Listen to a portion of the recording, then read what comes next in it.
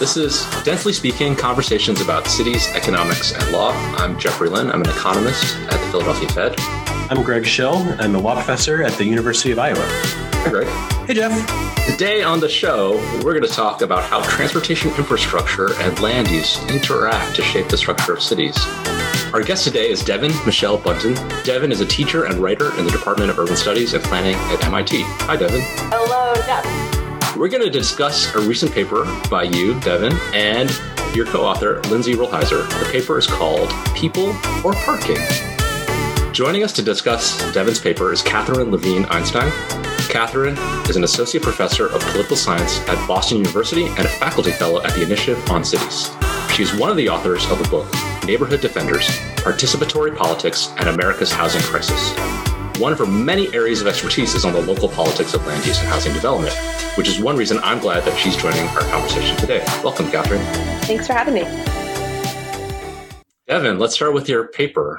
One of the main contributions of the paper, I think, is to clarify the implications of land used by transportation infrastructure for city structure. Can you summarize what kinds of land uses you have in mind and what are the implications of the choice of transportation infrastructure for city structure?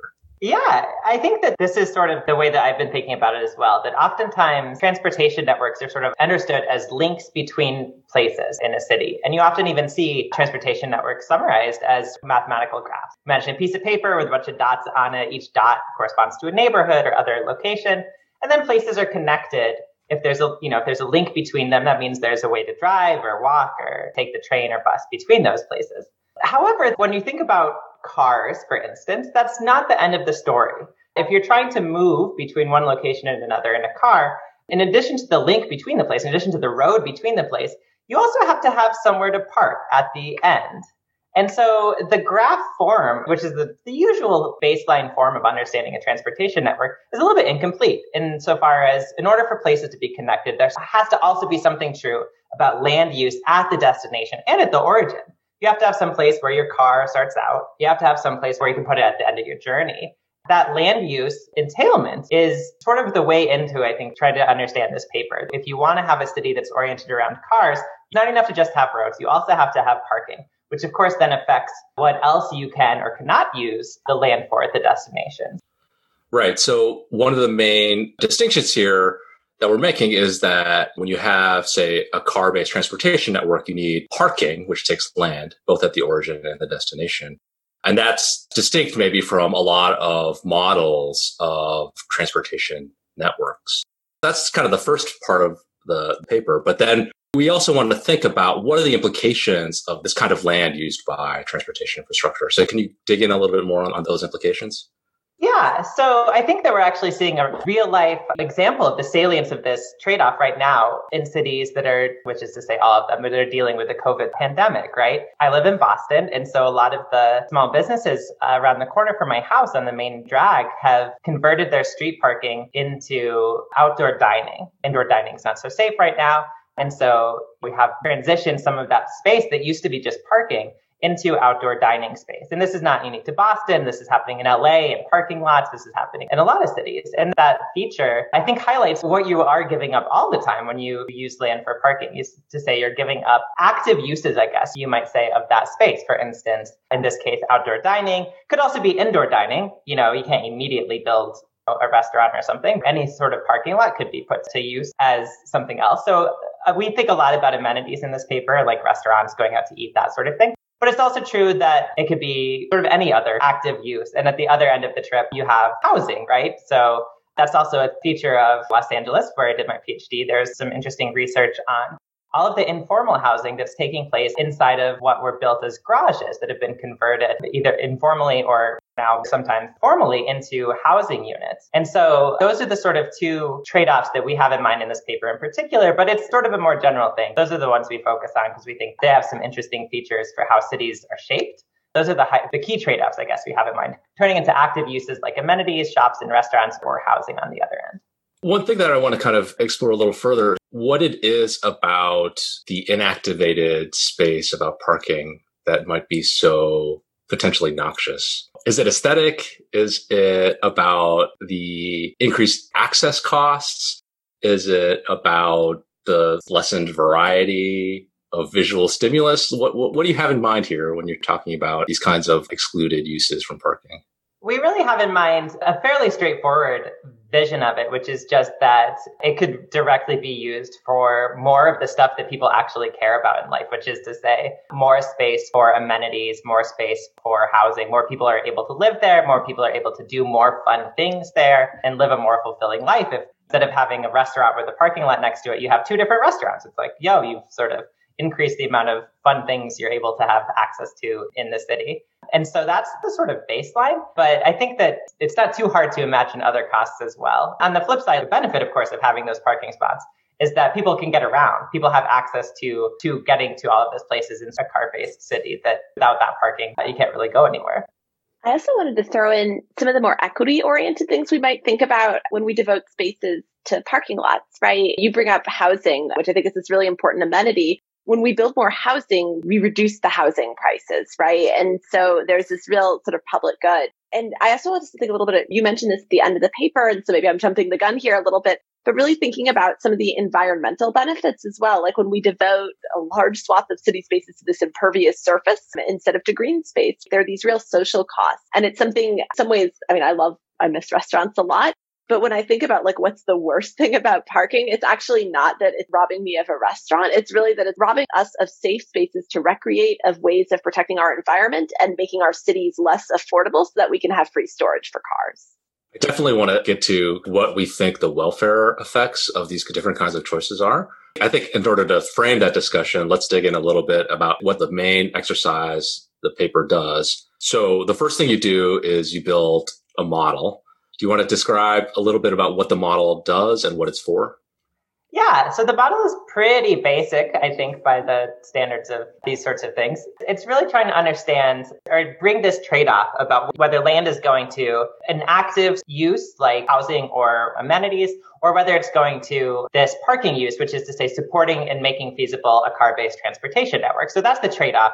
And we wanted to embed that in a model. So what we needed for that was a model where people are traveling around the city, going to a variety of destinations, and they go to those destinations in order to shop, to access amenities, to go out to eat. You can picture those sorts of things.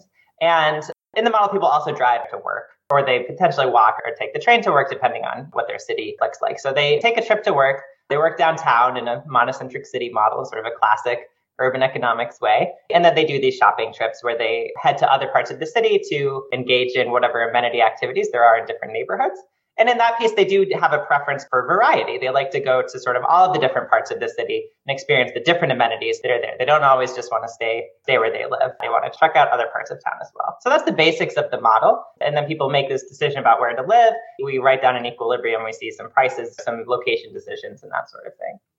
There's a lot of sort of standard elements of this model, right? People live in a place. They want to go to different places. And then we have an economic equilibrium. The interesting part here is the use of the model, right? Which is to compare two different kinds of cities that have very different choices about transportation infrastructure. And so you picked Phoenix and New York. So can you talk a little bit about what we're learning from comparing Phoenix and New York? Yeah, so Phoenix and New York were this interesting cases that jumped out to me because they actually have the same population. They both are home to 1.6 million people. Now, Manhattan, it's not even New York, it's just Manhattan, it's to be clear. So Manhattan itself, home to 1.6 million people in about 22.8 square miles.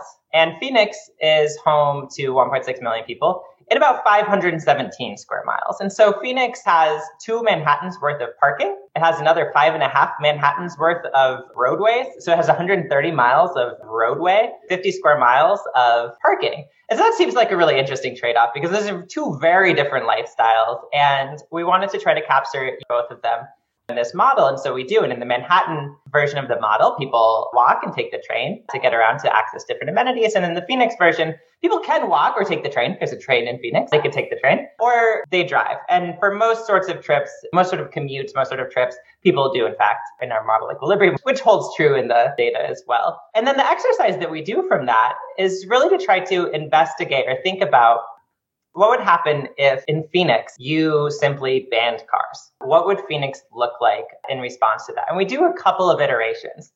The first iteration is we say, what happens if Phoenix banned cars but kept the parking lots that currently go to cars. So they kept the sort of land use essentially the same. How many people would still choose to live in Phoenix, given that they now have to walk to work or take the train to work?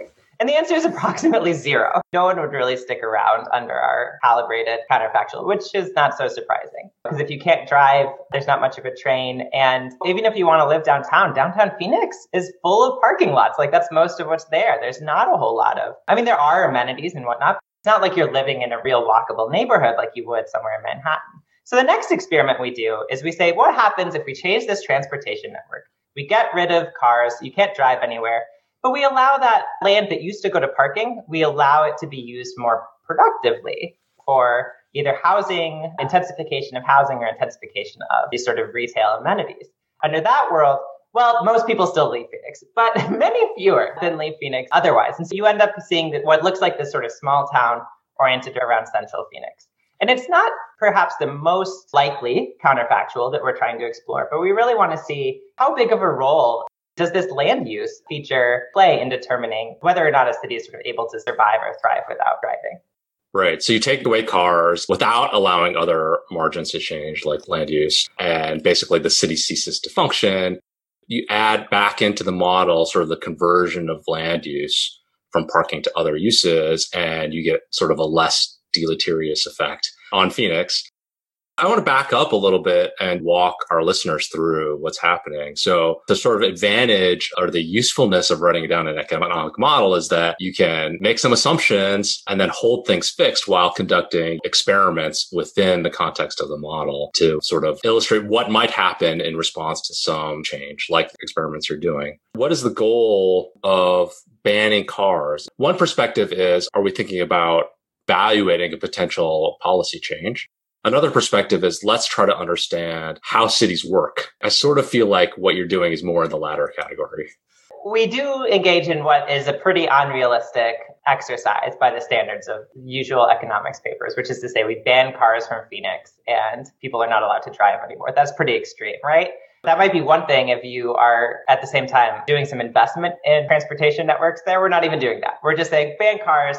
The goal here is really to try to understand these interrelationships between the transportation network, as a means of getting around the city, and the land use that it entails upon these locations within the city. We're sort of looking for what we call in the paper complementarities. We're looking for trying to see if there's this relationship between land use and transportation that's sort of non-linear. What I mean by that is if you think about the problem of a single restaurant owner in a city, they have a restaurant, they have a plot of land. The restaurant is going to take up some amount of the land, with tables and kitchens and whatnot. And then some amount of the land is probably going to go to parking, at least in a car-based city. And the sort of optimal arrangement of how much parking, how much table space to have, I don't know what the exact number is, 40, 60, 50, 50, 30, 70, something like that. You don't want to have all parking and no table space because then you just have a parking lot. You don't have a restaurant.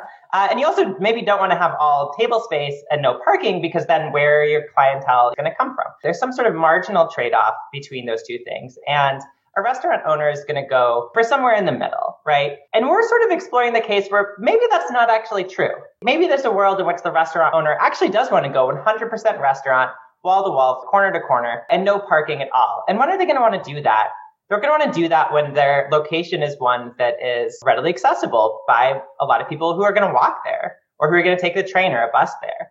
And that leads to this sort of situation, like when is that true? When are there a lot of people there? Well, when the sort of nearby residential land is used pretty intensively, that it's not a small house with a big driveway and a 2-car garage, but an apartment building with not much parking. And that sort of situation leads to where there's complementarities. If there's a lot of places around that don't have parking and have good amenities, lots of wall-to-wall restaurants and other sort of shopping amenities, then it's more likely that people are able to live a life where they don't need a car. And if there's a lot of people around who don't need a car, the easier it's going to be for a restaurant or other sort of service to get by without providing parking. And so that sort of complementarity and the trade-offs there are what we really wanted to explore. So when a local firm makes it easier for people to get around by walking, makes the walking network sort of better. At the same time, it makes the driving network worse because that's now a location that people cannot really meaningfully access by car. And so that sort of trade-off is what we were really wanting to try to get at. And it seemed to us that the easiest way to do that was not try to, do a percentage-based thing of like decrease parking by 10%. What effect does that have? Let's just sort of go all out and just ban cars. And we can see the conceptual implications thereof. If we're able to reuse that space for something else, that is to say, if we ban cars and then the restaurant owner can turn that wasted space of parking into more useful amenities, and at the same time, residential areas intensify development, is that really true? Do we have this sort of complementarity situation where there's this underlying relationship that's governed by the land use necessitated by having a car-based transportation network?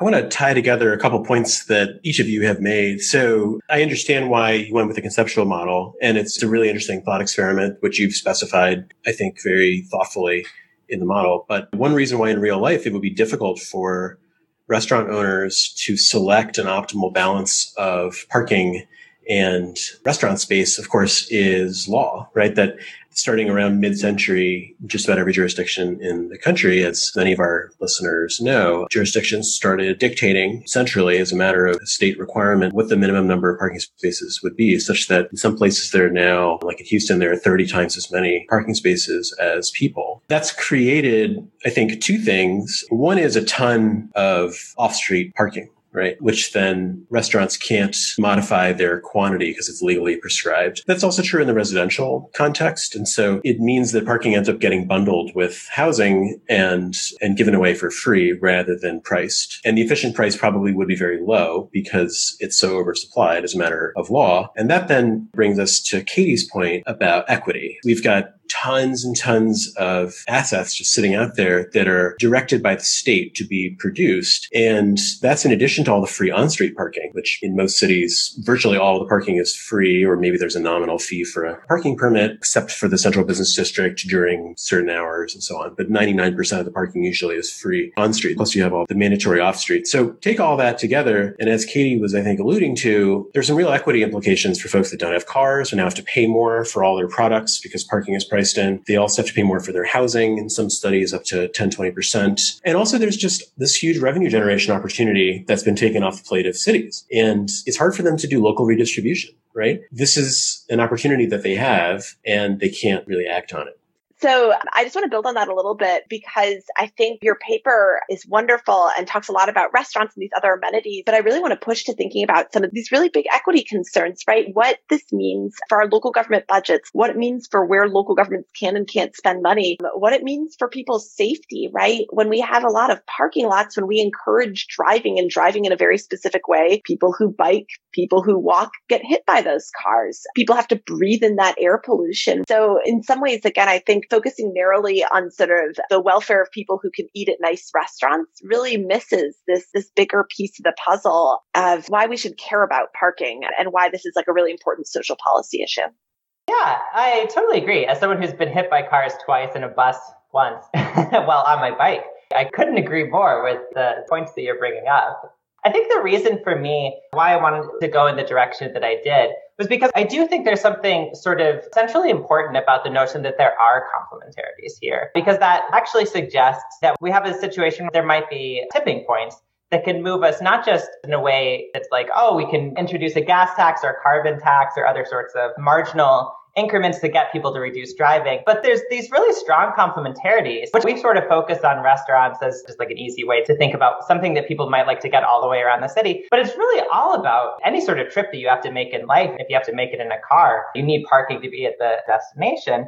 The existence of the complementarities means that just a fundamentally different city is possible. And so we don't really get into it in this paper. This paper was Lindsay and I trying to learn how to write down one of these fancy gravity models and implement it and play around with it a little bit. And so we have more papers on track that we'll get into this more. But I think that what our main interest in this is can we basically change the orientation of our cities, which are almost uniformly car-based cities in this country. I think Manhattan's not car-based, but I don't think that even cities with subways like DC, it's hard for me to think that DC is not a car-based city, sort of fundamentally oriented around cars. Can we do something different? And I think that the existence of these strong complementarities suggests that a different world is possible. And our hope for future work is to build in a more in-depth transportation network into a city that is driving-based, could now become a transit-based city, and ask what happens then. In Phoenix, we just banned cars. So the question is, can we ban cars, but also build out a mass transit network in a way that makes the city greener and more equitable and more intensively developed and reduces the health risks of living around cars? The hope for that, I think, depends on the existence of these sorts of complementarities. That theme that these strong complementarities mean that there are full equilibria was very clear to me. I definitely recognize this idea that, okay, there's these different ways of organizing 1.5 million people. You could have a car-based network with a lot of parking, or you could have a transit-based network with very little land devoted to parking. But one thing that I kept thinking about was it also suggests that it can be very hard to transition between one of these states and another state. Just to think about it from an individual level, an individual restaurant owner may want to be in a walkable area and not have to provide parking, but in a city where everybody drives everywhere, that may not be a profitable, available option to that restaurant owner. And I also think about changing parking policies as something that engenders a lot of resistance. These regulations that Greg alluded to, right? They have a constituency. And I'm sure Katie in her work can tell us all about how much people complain about parking issues. But it's a little bit of a pessimistic picture that your paper paints. So there is this other potential equilibrium, but it may be very difficult to get there. Yeah, I don't disagree. I think that with Greg and Katie on the call, we have two of the experts on this kind of stuff and how thoroughly baked into culture, to law, to space these problems are. I think that for me, the hope for this, for overcoming those, one, this paper is just trying to set up that this is a thing. This is a meaningfully different way of running a city that is not impossible. We actually have it. The second hope that I have for that, which is not exactly what you asked, but I think is relevant, is thinking about investments like the Green New Deal. We're talking about a Green New Deal that's going to dramatically reshape America's reliance on carbon and do so by investing trillions of dollars into reorganizing society. And it's hard for me to think of a better way to do that than turning Los Angeles into a transit-oriented utopia. And that sort of scale is both necessary to do that. As you're talking, this is not minor changes, but that sort of scale is also on the table through this context of thinking about Green New Deal, thinking about climate action. I don't know that I'm hopeful in the sense of like, oh, that's going to happen. But to the extent that I have hope for it, that really is the way forward. And I think that that's something that I am aiming to do with this project is, not just this paper, but more work that we're doing on is paint a picture of what that could really look like. So one thing that I think the model that you build here does is underscore the difficulty of changing paradigms. And you've shown how you can put 1.6 million people in Phoenix, or you can put them in Manhattan, and the land use is going to look very different. And the changes that would result from removing cars are very different. And also the degree of complementarity that you would observe is different as well. It seems like it's difficult to transition from one to the other. And that's probably a bigger project than any paper or podcast can undertake. But I wonder if you have thoughts about how one might model a transition. So here you've modeled stasis, right? So how would one begin to think about breaking that up and allowing change of paradigm, which is something that's sort of intrinsically difficult to do politically and probably in every other sense? Yeah, I agree. It's really difficult to do, and it's really difficult to imagine. Dynamics within urban economics models are not a common feature. It's very often oriented around these static equilibria, and then we change something and then we're at a new static equilibria. And so the tools are not particularly well equipped for thinking about the dynamics. And the other thing that I'll say with that is that it's hard to imagine piecemeal changes like that. There's all of these systems that are sort of pushing us to one side of one equilibrium, very strongly tilting that way. So it's like to imagine walking to the other end of the teeter-totter and tilting towards the Manhattan equilibrium. Yeah, it really is a tricky and messy issue, which is sort of why I gravitate towards thinking about these bigger changes that come equipped with, political change like the Green New Deal, where there's some entity that's able to make a really big, meaningful move like the central government, because it is just really fundamentally difficult to imagine businesses and firms in neighborhood by neighborhood densifying in any other fashion. I think maybe I'm really lasered in on equity this semester. I've been teaching race and politics. I've been answering my students very stressed out questions about mail-in voting and is it going to work properly. So I've been really thinking about quality in a lot of different ways. But I think this speaks a little bit to some of the political challenges that we're going to encounter with trying to reform these kinds of land use institutions. So this summer I was reading The Warmth of Other Suns, which by Isabel Wilkerson, which is an amazing book that traces these Black families coming up from the South to the North in the Great Migration. And there's one incredibly powerful moment that I, as an urbanist, dog-eared because it was about cars and parking, which is not really what most people are probably paying attention to in that book. But there's one family that moved to Chicago, and their life initially in Chicago was just awful when they didn't have a car. There are these descriptions of the horrendous commute they had to go through to get to their factory jobs, and it was awful. And then later on, there's like all these signs of like someone arriving, like owning a home, having a car, and being able to drive to places easily. And so when we think about cars and encouraging people not to use them, it's not just that we're telling affluent, privileged people who have cars, you need to find another way to get from point A to point B. It's that we're also telling people who really understandably, given the way that American cities have constructed themselves, think of cars as a status symbol. No, we're actually going to make it a real pain for you to use this vehicle now. And that we think the right thing to do now that you have access to this is actually an entirely different mode of transit. And so I guess just thinking about the politics of this and how people think about cars, it's just really complicated in a lot of different ways. Yeah, I totally agree with that. And I think that it's one of those features, cars and the detached single family home, that the normative visions of the American dream, bridging the fact that that American dream was built on exclusion from the beginning, this place that they hold in people's imaginations is really profound and it's really meaningful. It is a status symbol, but it's not just a status symbol. It's a way to get around. It's a way to get out of town. It's a way to get to work. And I think that that's the work of doing that has to be both cultural and material, that it has to be not just, oh, you shouldn't have a car anymore and you have to figure out some other way of getting there, but that's not to keep coming back to something like the Green New Deal, but here's going to be this other way of getting there. Here's going to be this tiny new train system that's truly for all. That's a very different world. And I think that that has to come through both materially as well as culturally. And I think that a lot of the branding around that has tried to do that work. Congresswoman Alexandria Ocasio-Cortez has released these posters of a new Works Progress Administration trains moving through Los Angeles and whatnot. And it's sort of aspirational train-oriented society. I can't imagine getting there without that. One way that you put it in the paper that I thought was useful was to distinguish between mobility and accessibility. And cars provide increased mobility, but they may reduce accessibility in precisely the way that you describe in your paper. In contrast, like transit may be less flexible, reducing mobility, but it may, in a city that's organized around transit, you may have improved accessibility. Yeah, that's really the idea that started me on this project, I guess, to begin with, which was not really just what came out in this paper, but really it actually came out teaching in a housing history class a couple of years ago. And I was teaching Crabgrass Frontier, Ken Jackson's great book.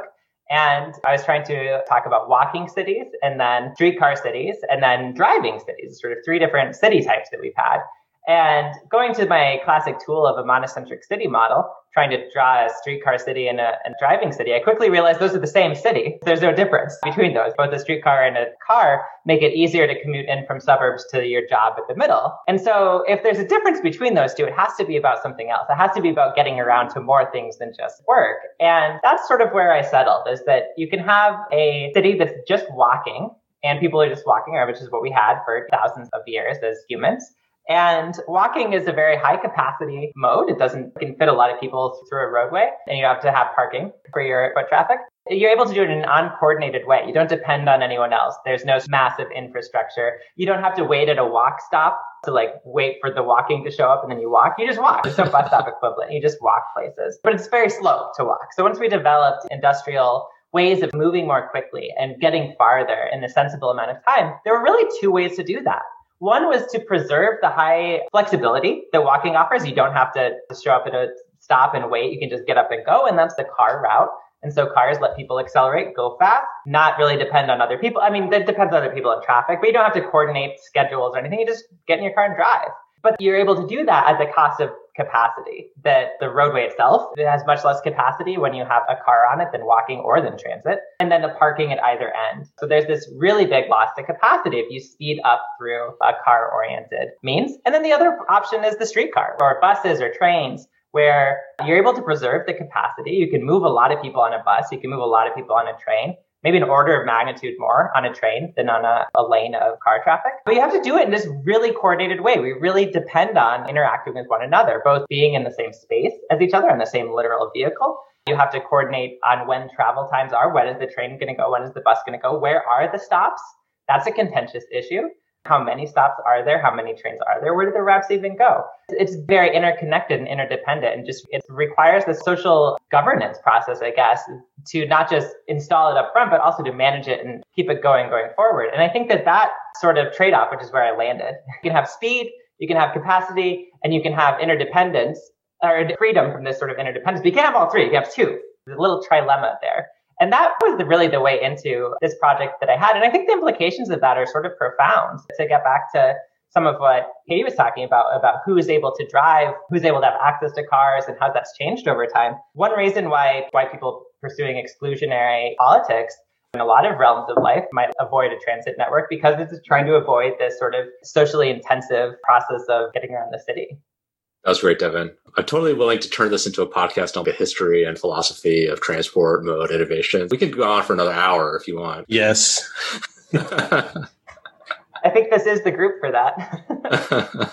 I enjoyed the mention of Kenneth T. Jackson, who I had in college as a professor for a class called History of the City of New York, which to this day is my favorite class that I've had. One thing that I think you've alluded to, but I just want to make it explicit, is you talked about different uses of the street. It's hard to adopt a both and view of street use when the and is a motor vehicle, right? It's not impossible. I think Europe, for example, and cities elsewhere in the world give some sense of that. And we've seen some of that during the pandemic when streets have been transformed into slow streets. But there's an inherent tension there because cars are loud, they go fast, they can kill you. Whereas if a street is shared by a parent pushing a stroller and somebody on a bike and somebody walking and people dining, those are more compatible uses. So I think the complementarity that you emphasize, which is intensifying land use, especially parking lots, I think is specifically complementary or more complementary when the streets can be used by people for multiple purposes as opposed to only for cars, right? There are some issues there, as you get at, with like employment, for example, being very concentrated. So it's difficult for people to access an employment center. Although that assumes that employment would stay concentrated under this model, as I understand it, right? As opposed to adjusting potentially to a scenario where cars are not allowed. Anyway, that was a cool thing that I think expresses an important fact of the allocation of our street space that we don't talk about on a regular basis.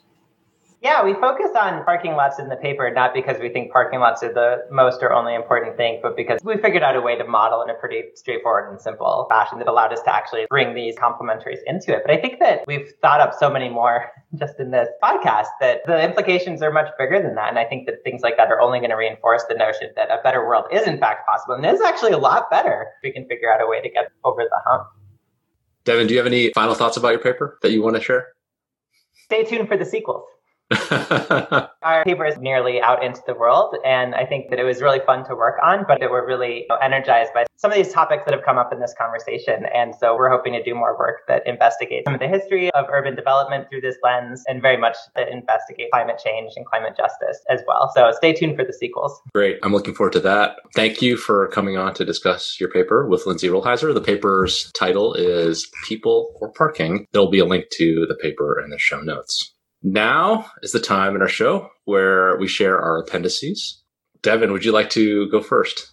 Sure. So for my appendix, I brought the book People Before Highways by my friend, the Carolyn Crockett, who is assistant professor of urban history, public policy, and planning at Department of Urban Studies and Planning with me at MIT, and is currently the chief equity officer for the city of Boston. And her book is about Boston activists, urban planners, and a new movement for city making that chronicles the protests against a highway development that was slated to go through Boston's southwest corridor, which was going to connect I-95 in the suburbs to downtown Boston. And that and the Inner Belt, a couple of other freeways within Boston and Cambridge and Somerville and Brooklyn, were subject to mass protests in the 60s against both the lane clearance that was necessary, because of course freeways, like parking, take up land, and then just the sort of general principle that we needed freeways to organize our transportation through the city and through the region. And I currently live 2 blocks from the Southwest Corridor, which today is not a freeway and would be much less pleasant. You'd probably have heard it in the background if it was.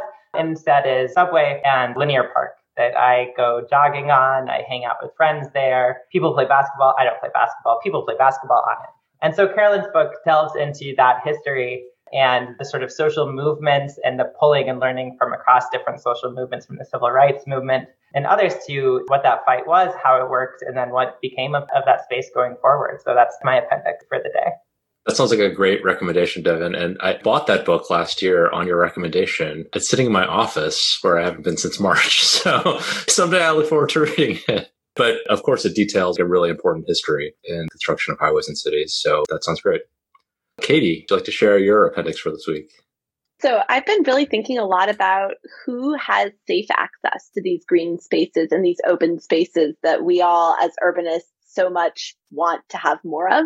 And, I think a lot of people talk about this in the context of like policing and police violence. One of the books I've been reading right now is this book by a political scientist at Michigan State named Nizita Lejavardi called Outsiders at Home, which actually looks at Muslim Americans and their ability to feel safe and welcome in the United States and discrimination against them.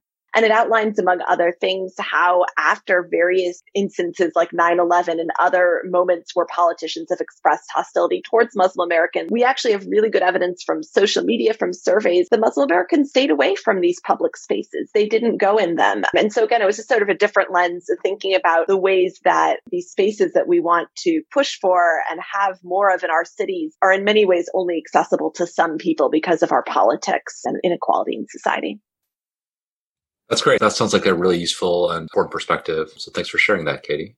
Greg, what's your appendix for this week? Well, first of all, I think that's a really important thing to consider now more than ever. I learned recently that Iowa City, where I'm based, has the most disproportion in marijuana possession stops by law enforcement on a racial basis. So Black people are stopped disproportionate to white people at rates in Iowa City that are apparently, at least for that offense, higher than anywhere else in the country, which I was shocked to learn. So I think this is an issue that's getting more attention now, and hopefully we'll welcome the reckoning on it instead of doubling down on what we've done for so long.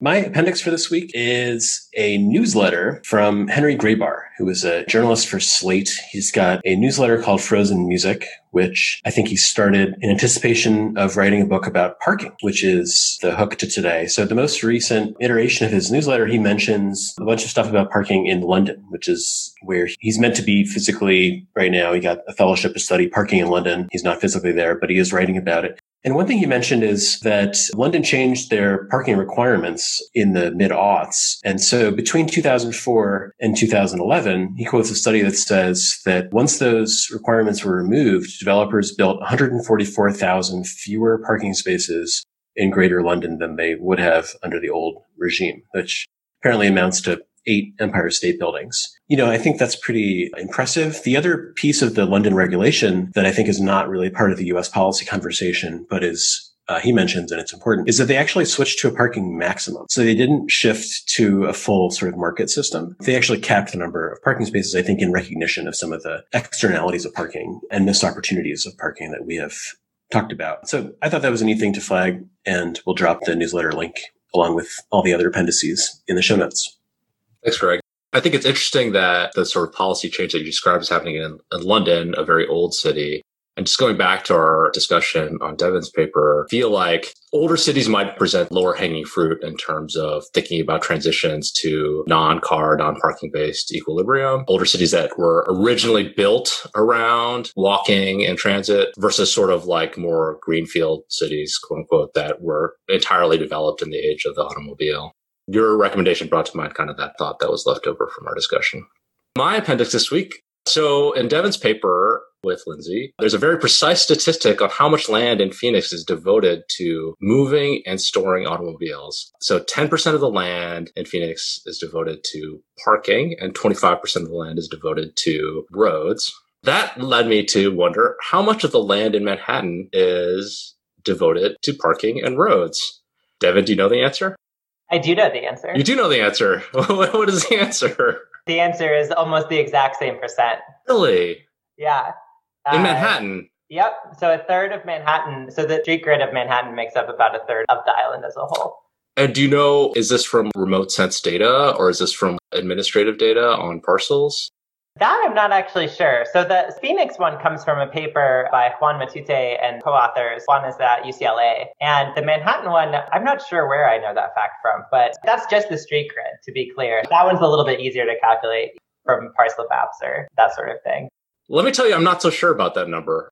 Oh, really? Yeah. I tried to find, is there a scholarly paper with this estimate? And I was not able to find a reliable source. So last summer, Farhad Manjoo in the New York Times had this article on imagining a car-free future for cities. And there's a statistic in there that says if you added all the space in Manhattan devotes to cars, and I think he means parking and streets, you'd have an area nearly 4 times as large as Central Park, end quote. That would be about 20% of the land area in Manhattan. So that seems lower than the third that Devin cited. I went to this website called What the Street by Michael Zell and Stephen Bogner. And the goal of this website is to estimate the amount of land devoted to car infrastructure, bike infrastructure, and transit infrastructure in a bunch of different cities. I got an estimate from their website that didn't really make sense. They said 85 million square meters were devoted to car parking and car lanes. Now here they're dividing streets between bike lanes and car lanes, but that only amounts to something like 11% of the land area in New York. So that doesn't seem right to me either. I found a statistic from the New York City Department of City Planning that said that as a whole, streets accounted for 22% of the land area in 1995. So that didn't seem quite definitive to me either. And that's considering the 5 boroughs, not just Manhattan. And the only other thing I could find was this citation in a recent white paper from the Victoria Transportation Policy Institute, which cited the statistic that New York City allocated 22% of its land area to roads. They cited this book by Vasconcelos from 2001 called Urban Transport, Environment, and Equity. And that book reports an estimate of 21.9% of New York City devoted to roads in 1986. That book cites another article by Kim and Gallant in 1998 as the source of that statistic. The article that Kim and Gallant is Transport Issues and Policies in Seoul and Exploration, which cites a white paper that I wasn't able to access online by the Korea Transport Institute from 1996 for that 22% number. So what I'm saying is, like, when you try to Google for how much land in New York is devoted to parking, you get Farhad Manjoo's piece, which says 20%. And you have a bunch of other sites which appear to be the same statistic from a Korea Transport Institute article or white paper from 1996. If I remember correctly, the Manhattan number, which I believe is higher, the 36% that I'm thinking of, is from a book called The Greatest Grid. It's about the street grid plan itself. That's what I'm remembering, but I don't know where they got that from. Yeah. Okay. Well, that's great. It'd be apocryphal. I'm going to check out that book, but if our listeners have any clues about a precise and reliable estimate, please share that with us on Twitter. I think it's telling, actually, that it's so difficult. Thanks, Jeff, for walking us through your research process. But it's, I think, revealing that this is basically not a figure that is tracked. And that's true in Manhattan. It's true everywhere. The amount of space that we give to cars, both through streets and through parking mandates, that's just not historically been conceptualized as something that is worthy of policy attention. And I think hopefully we start talking about that more, especially with global warming. Excellent. Thank you for listening to today's show. Thanks to our guests, Devin Michelle Button and Catherine Levine-Einstein. For Greg Schill, I'm Jeff Lynn.